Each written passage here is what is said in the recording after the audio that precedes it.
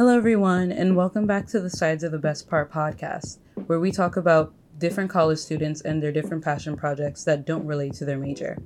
And today we have with us Paul. Hi, I'm Paul Servery. I'm a sophomore and I'm a comm major, and I'm looking to get into music and cultures minor. Cool. So tell me about your project, Paul. So recently I've been recording music with Terrapin record label, and it's been part of a long project to learn bass and also learn guitar. Nice. So what made you want to learn guitar in the first place? So it actually came up as coincidence because my brother had a bass that he only played for like a couple months with his friends, and I found it in his closet one day, and he had already moved out. So I picked it up and I tried to learn it, and I got a teacher, and the rest is, just history after that. That's nice because when I was a kid, my dad bought a guitar and he never played it. And we were like, why do you own a guitar? And I wanted to learn guitar for such a long time, but I just never got around to it. So I think that that's really cool because learning an instrument is always a big thing, especially if you didn't do it as a kid. And then you have to sort of get on the learning curve and practice and put all the effort into it. So I think that's really cool. So I know you're a part of the songwriting part of the Terrapin record label, which is our record label club on campus. So what made you want to start getting into composition of music, not just learning how to play an instrument? So I saw at the meetings that not a lot of people were contributing to projects, and I just really wanted to bring everybody together. And I knew we had a lot of people with a lot of talent, and we needed to put them all onto a track and see what everybody could do. Yeah. I think that's really cool because I'm not able to go to the meetings because life just hits me a little too hard sometimes. But yeah, every time I go, it's always amazing because a lot of the featured artists in the record label, they have their own music that they work with. But to see everyone come together and say, we have this idea for a song, let's see if we can just put it together and make something great. I think that's always a really cool endeavor to go through. Yeah. So with guitar, how much effort do you really put into it to learning it, especially with now you're adding bass to it too? Yeah. So in my first year, I didn't put a lot of effort into it, and I didn't have a teacher, so I was really just messing around with it. But I think I spent enough time on it to really develop myself as an artist, and getting a teacher helped me a lot, and my teacher has been my mentor for a long time, and I've grown a good friendship with him. So my first year I didn't do much, but my second year I did a lot, and then that amount of experience has helped me for a long time. That's cool. So do you feel playing guitar is sort of a kind of stress reliever for you, or is it definitely something that takes away from the humdrum of every day? Yeah. Whenever I'm angry, I definitely pick up my guitar, and I when I'm frustrated with classes or a professor or something, I can definitely just plug into my guitar and wail away. Nice, have a little fun. Yeah. Some people on the podcast, their projects are this is a side hustle, or this is an actual business I've been doing, and that's not necessarily their major. And then we have other people who Caitlin, who's done crocheting, and that's sort of a stress reliever for her. So I think it's really cool to see the range of how some people, for them, their projects are this is something that I see myself doing as a career, is something I see myself doing as a serious project, versus this is something that while I'm in college working towards my career, it's I need this to keep me moving. I need this to keep me going. Yeah. So welcome back to the segment, The Best Part of Sides. I'm kind of using this segment as a update segment because I'm recording these after the time that I recorded the podcast. So just think of it as a little update to the current time. We're still in quarantine, but we'll all get through it. So we said the first question was, what is the worst fruit? Some people said blueberries. Ooh, blueberries are good. What y'all mean? Bananas. 3 people said bananas. Bananas are okay. I'm questioning y'all now. Apples are okay. I mean, really juicy and crunchy ones are great, but If you get a bad apple, you want to throw the whole thing away with the first bite, for real, for real. Grapefruit. Oh, 2 people said grapefruit. Yeah, grapefruit, I agree. Cranberry juice is good. I don't think I've ever actually just eaten a raw cranberry, so I can't really talk to that.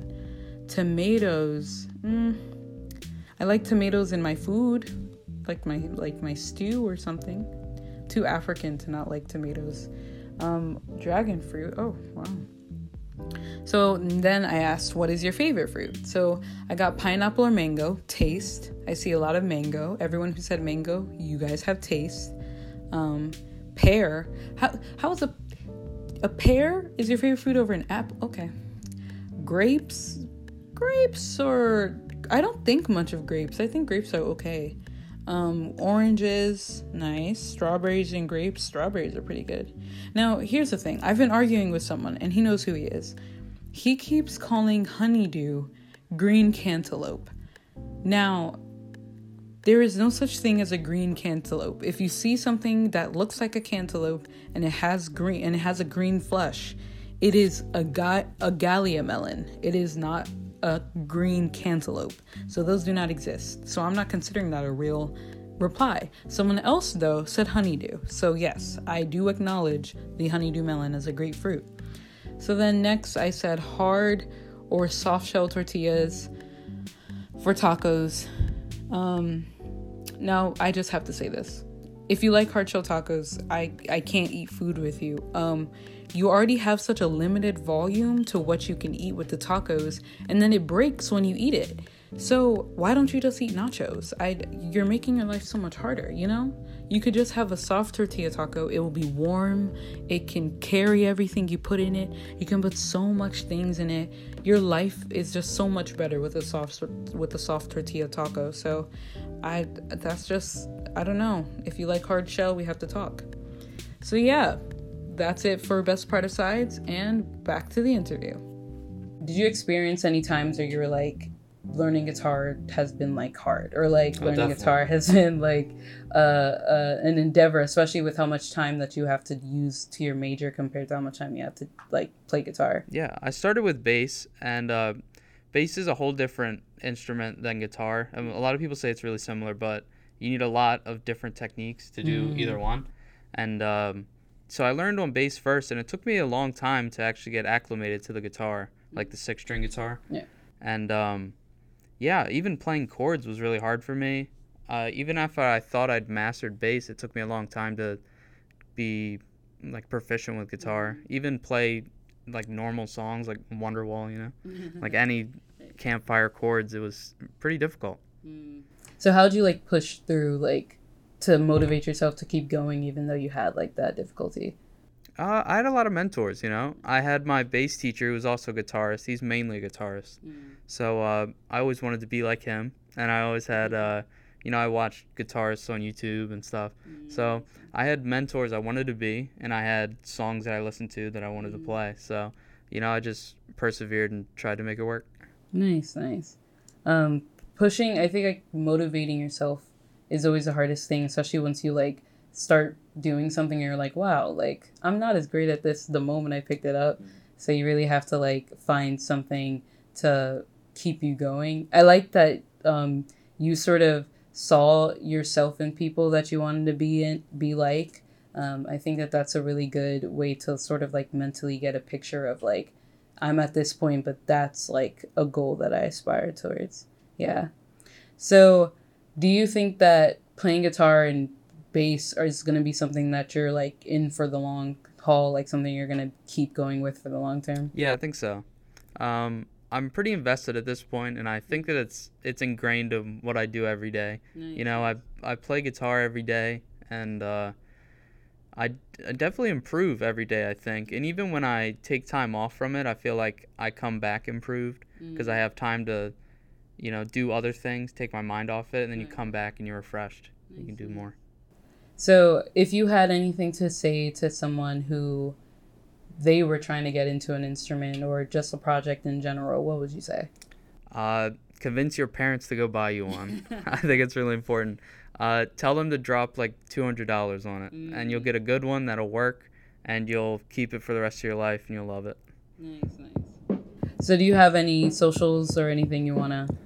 Not really. I don't really do a lot of social media. I mean, I have an Instagram, but people don't need that. Okay. So Paul is a part of the songwriting part of the Terrapin record label. That is our on-campus record label club. We have a lot of people who do.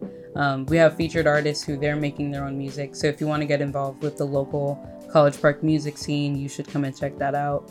Also, come to our meetings. When are the songwriting meetings? They're directly after the meeting. They're Tuesdays at 7 p.m. The meetings are at 6 p.m.